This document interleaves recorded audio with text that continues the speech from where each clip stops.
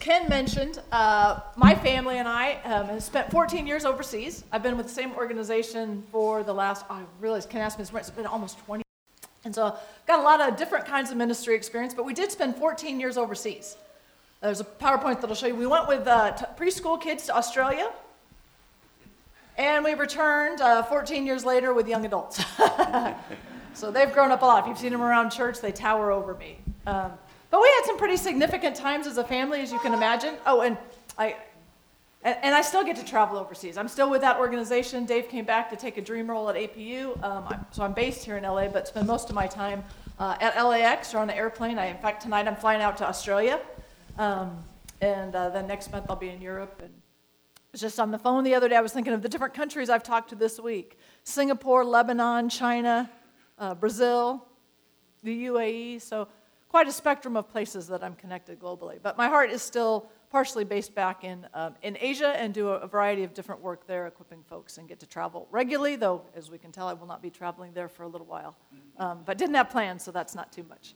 But as you can imagine, as a family, we had all sorts of adventures when we were overseas, all sorts of family memories. And one time in particular, we were in Hong Kong, and this is before we had language, and we wanted to go from Hong Kong to Macau, which is just across a waterway. And most foreigners, when they do that, they either fly, even though it's a real short distance, or they go on a tour bus. So they have help crossing the border.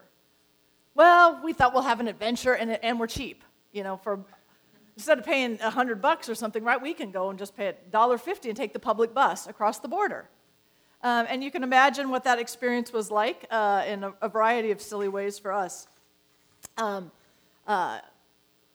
We're wanting to have an adventure, and so we show up at the bus station in Hong Kong, and, kind of people are pushing and shoving us into the right places and the right buses, and several times I think people were asking us different kinds of questions, like, are you really supposed to be on this bus? But at this point, we don't live in China, we live in Australia, and so we don't have any language, and this is cell phones having GPS on it. And so we're trying to navigate our way across, and we get to the Macau border, and we do what you learn to do as a missionary, or probably as you travel, right? The life hack, attach yourself to a local and do whatever they do. And yet, when you're the only obvious foreigners and you're attaching yourself to the local and you get to the customs immigration border exiting, people are like pushing, like, no, you don't belong here, push, trying to get us in a different line, right? And eventually we got to a line, apparently for people, presumably, who don't have Chinese identity cards and could cross through. And then you enter into this like no man's land, where you're between you've exited one country and you're going to the next country, and we know no one because no one got in our line. And so we're wandering and eventually found another line to be able to go through the port of entry into China. And we come into the Chinese side, and that was our first trip to China, wasn't it? Come into the Chinese side, and we're greeted with zillions of colored tour buses of all shapes and sizes. And yet we don't know which one of ours crossed the border. And we're standing there, we're looking and trying to figure things out. At this point, we only have one child and his baby, and we're carrying him and trying to figure out which bus is ours. Anyway, we go through, and eventually, fortunately, our divine gift from God was the driver came and found us. Now, I don't imagine it was too hard. We were the only fair-skinned, light-haired people around, and foot taller than most of the people we were around. So I think we were probably easy for him to see, but he wasn't easy for us to see, right? And so we get back on the bus, and we went on the bus and eventually made it into Guangzhou, China. And when we got there, I guess that was our destination. We're trying to go into mainland China, from Hong Kong to Macau and into mainland China. And when we got there, we didn't even know how to get off the bus, right? We have no GPS. We don't know where we were going. We just have a name of a place. We showed the driver when we got on, and at some point, people are speaking in Mandarin to one another, and eventually people are tapping us and pointing, and we can't understand anything. And eventually someone kind of takes us and tries to kind of put us off the bus to the place that we were going to meet friends. And, I look back and I can laugh, and yet that was the beginning of many of those kind of experiences for us in China, even when we had a GPS and the language. But I remember laughing as we got to our destination and laughing about the fact that these people on the bus probably went home and sat at dinner with their families, telling the stories of these crazy foreigners. What were they doing in our part of the world? They don't even know how to use a bus. They seem to have passports, but how on earth they don't even know how to use a border crossing. They didn't even know where to get off the bus. Like, how crazy, right? We are the stories of those dinner tables and the humor. But it makes for good memories, and it didn't totally turn us off because we eventually moved back to China. We'd been in Australia. We eventually moved to China full time and did start taking language classes, which I'll refer to later. Well, our text today presents Jesus on a similar kind of road trip. He was stepping out of his own culture, and yet he had much greater agility and much greater confidence than we did on our trip. The text says that Jesus was on his way to Galilee. It says to get there, he had to pass through Samaria. So you see the map. He's going from Jerusalem down to Galilee. But the reality is he didn't have to go that way, right? You see the path on the right. The longer route goes across the river. And that was the path that most Jews took. I think all Jews took, right? But Jesus chose to go through Samaria. That's pretty radical. The Jews normally took the longer way because they despised the Samaritans. But Jesus took the road less traveled. And he did it really intentionally. Can you pass me my prop here, Don? Anybody remember these? Anybody know what this is? The children have moved out, right? The children have moved out. I texted Ken and Don and said, hey, you got one of these? They're like, no, but guess what? Mark and Linda Miller. And the fact that it's in such pristine condition, in 2001, we figured this must be the last one ever printed. They're saving it. I shouldn't get it too smudgy. They're saving it, to auction off later. Yes. Church fundraiser. We could give it to missions. Remember those? We used to use those to get around. And so when Dave and I left California post-seminary and to move to Australia, that was pre-smartphones, pre-GPS, and we used one of those. When we came to LA, we used one of those to get around. Yeah, when we moved to Australia, we had the same version for Melbourne. Fast forward, 14 years later, we came back with a smartphone, and people introduced us right away to Waze. I love Waze, right? You tap in your destination, and then it gives you all sorts of options, right? You can pick the option based on the shortest time, the shortest distance. I love the carpool feature. That's one of my favorites with Waze. When I'm in the car with Dave or something, which is most of the time since I work from home, you get to, pick the fastest way based on what you want and where the carpool lane. And when there's an accident or traffic is built up on the road, it lets you know so you can pick an alternative way to get there. Well, the Jewish navigation system was similar. And instead of typing in around time or distance, they tended to put into their navigation system, avoid unclean people. And in this case, their normal navigation system of the prior map, right, they went around. While it was more distance, it fit their values. Avoid the unclean, stay in the clean, go in that direction. Jesus' choice was incredibly significant. As I mentioned, the Jews had no, and you know this, the Jews had no engagement with the Samaritans. They looked down on them because they were ethnically mixed people. And while the Jews and the Samaritans shared some ethnic and beliefs, ethnic cultural history, and some commonality on that front, the Samaritans had intermarried. And so they were considered ethnic half-breeds, spiritual traitors. The Jews despised them. And so in this story, it's particularly radical that Jesus moves out of his own culture as a Jew and intentionally crosses into this culture, and not just a culture of equality, but a culture that would have been seen as less than. Now, we know a variety of people who've stepped out of our congregation and gone into new cultures. Hopefully we don't consider them less than, but that they've stepped out, right? Think of Kevin Dixon, who went to the Czech Republic. The Stahlcups took their young family to Thailand. This is a slide, I just read their 2019 year in review. Some of you probably saw it with the fun pictures. I love how they put their youngest in preschool so they'll acquire the language right away. I love how Michael has used a tutor to help him with his language so he could speak to college students in Thai. Now, it's a tonal language. That's really impressive and undoubtedly took a lot of work and discipline on his part. Christy is partnering with Buddhists, so the newsletter said, she's partnering with Buddhists in order to advocate for children's welfare and child protection laws in that part of the world where that kind of stuff is unheard of. They've entered into that culture. They brought the gifts and skills that they had here, but they've entered in to a cross-cultural environment. And I know a variety of you have been cross-culturally, not just to travel, but you've chosen to do that for the sake of short-term missions. Perhaps you've been to China or Mexico or the Czech Republic. And some of you are engaged with different cultures without even needing to leave Los Angeles. We have a variety of teachers here, like Tamara Lemon and Casey Steiner. They've chosen to be in school environments with high needs and a variety of cultural backgrounds. And there's a variety, undoubtedly, of others of you that are teachers and parents that are involved in those same kind of school environments. You've got high immigrant populations and plenty of different backgrounds in those places. You don't need to go overseas to be able to be immersed in that kind of environment. These things are in us and around us in our everyday lives.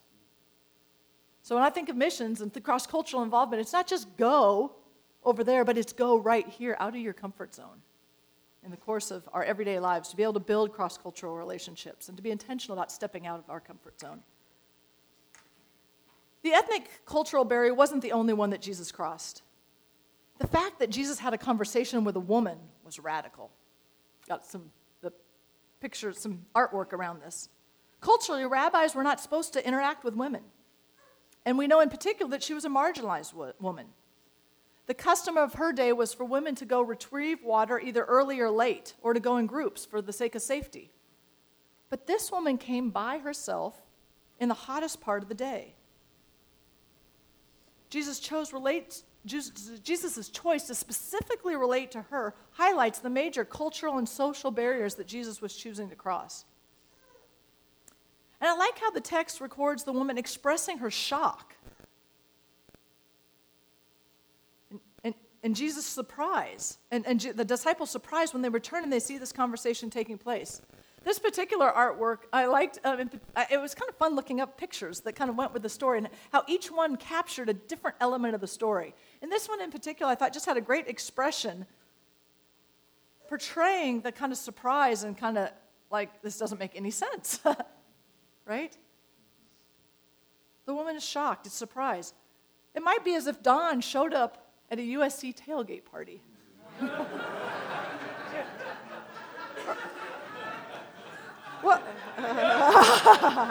Well, wait till the end of the sermon and we'll crossing out of our culture. Or what about the Pope showing up at Planned Parenthood? Can you imagine the surprise on both the Pope's entourage? We don't expect these things to mix together. And yet Jesus made a choice. While others are aghast, Jesus wasn't bound by cultural norms. For the sake of the gospel, he chose to step out of the norms and expectations of his culture in order to make the connection. Now, I naturally want to avoid those kind of environments where I'm apt to feel out of place or don't fit in. It's so much easier to hang out with people who are like me. It's less energy, it's less work. Dave and I live in a condo complex, and we've got lots of diversity around us. And the nice thing about being in that kind of environment is people are out walking their dogs or playing with their kids, or we have a community pool. And so there's lots of opportunity for interaction. And I love that part. And I also have several neighbors that don't really speak any English at all. They're Chinese neighbors. The grandkids, particularly of one family, the grandkids of the children that are in schools are bilingual, but in particular, some of the parents and the grandparents don't speak any English.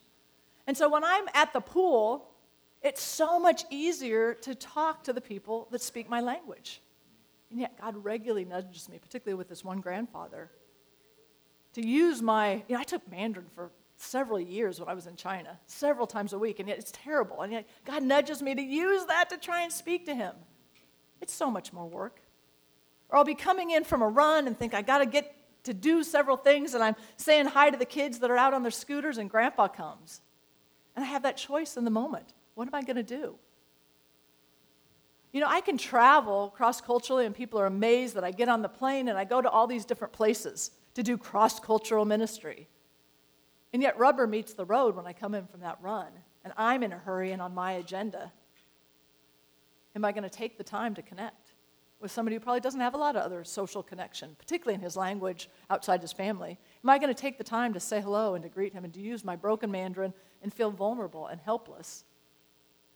Much easier to go cross-cultural when I'm on a plane and I'm the hero than it is to let go of my agenda and to be more flexible and to be more vulnerable in my own driveway.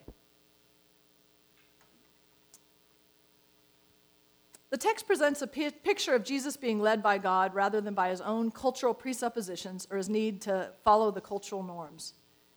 His navigation, God's ways, were significantly different than his contemporaries. I imagine Jesus starting off his journey knowing his options, and just as we punch that into our ways when we go, our destination, and we then set the preference based on how we want it to filter our options, I imagine that Jesus was doing the same thing as he needed to go to Galilee. You don't need to put the slide back up. I just habitually thought, when he was thinking about that map, when he wanted to go. And his filtering choices seem to be more around kingdom impact and God's values rather than personal convenience or comfort. Going through Samaria was a strategic stop for him. The text shows this huge impact. It provided an opportunity for Jesus to demonstrate that God's values weren't necessarily aligned with the Jewish cultural values. Sometimes it's difficult to separate the two in our world today, isn't it? We're so immersed in our own culture. Our background, our friends, our environments, they tend to reinforce one another, be it our political views or how we steward our money and time, who our friends are.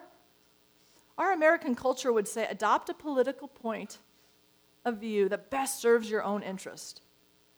Your money is hard. You've worked hard to earn that. Do with it what you want.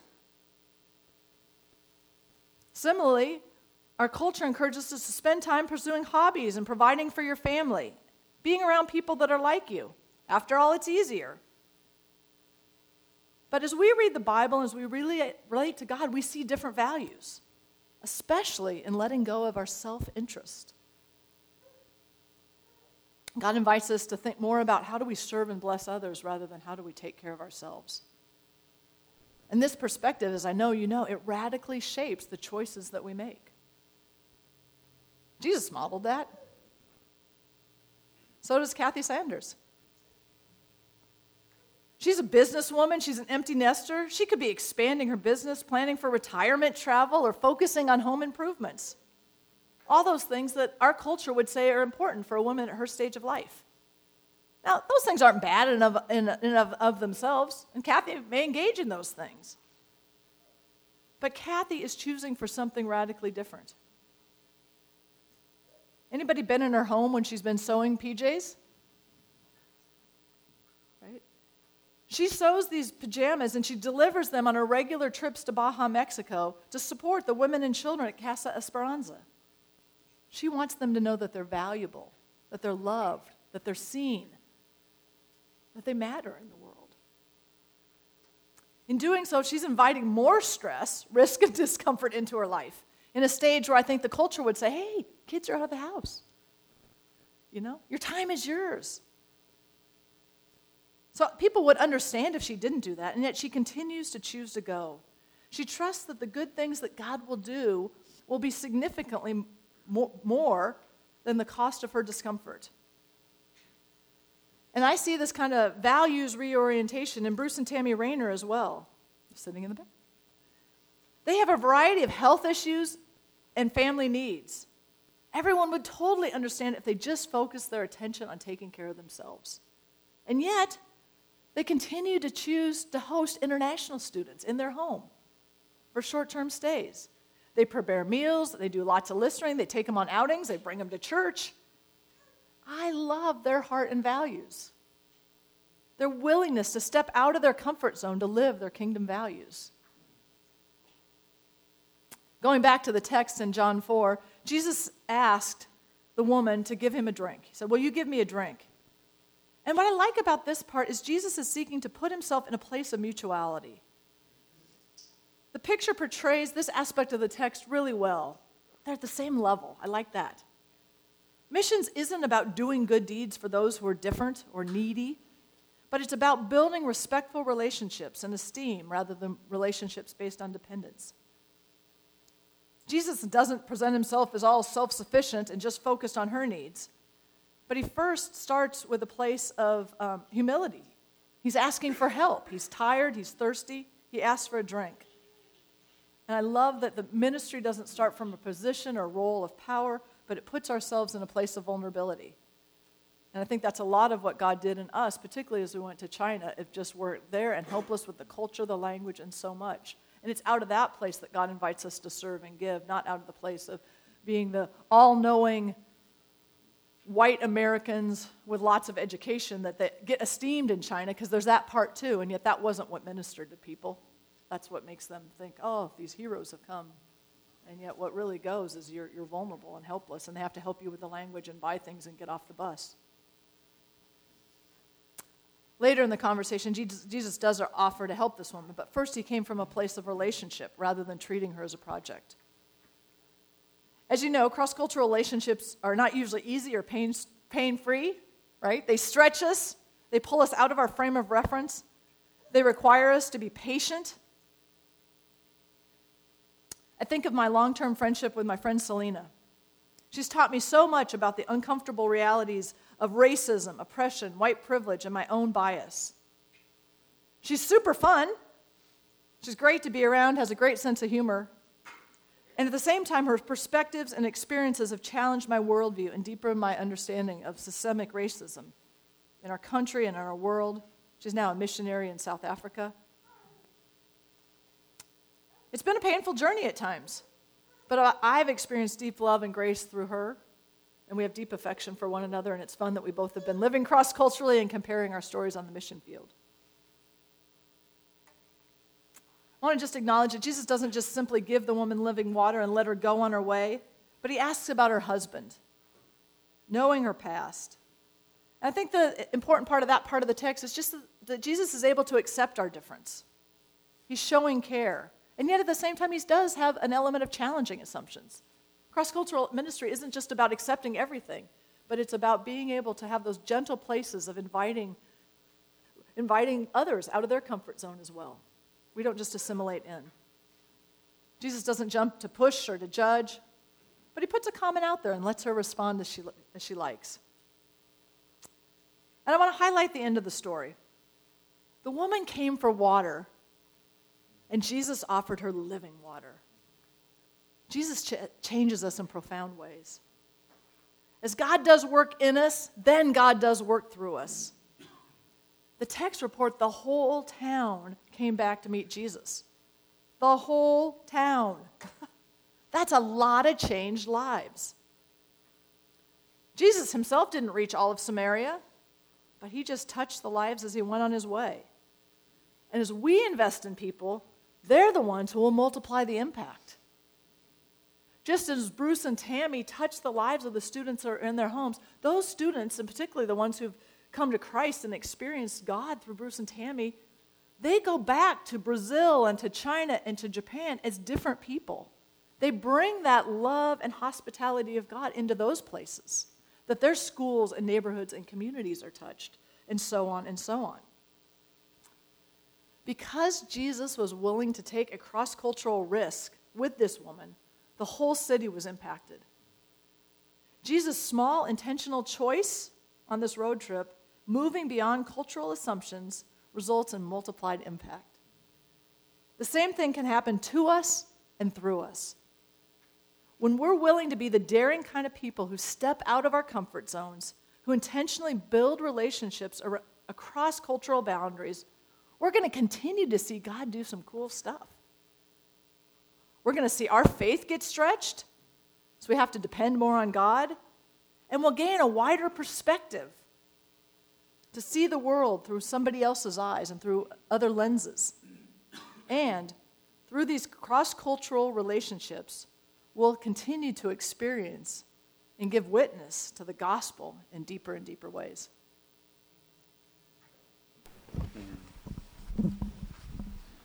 Mm.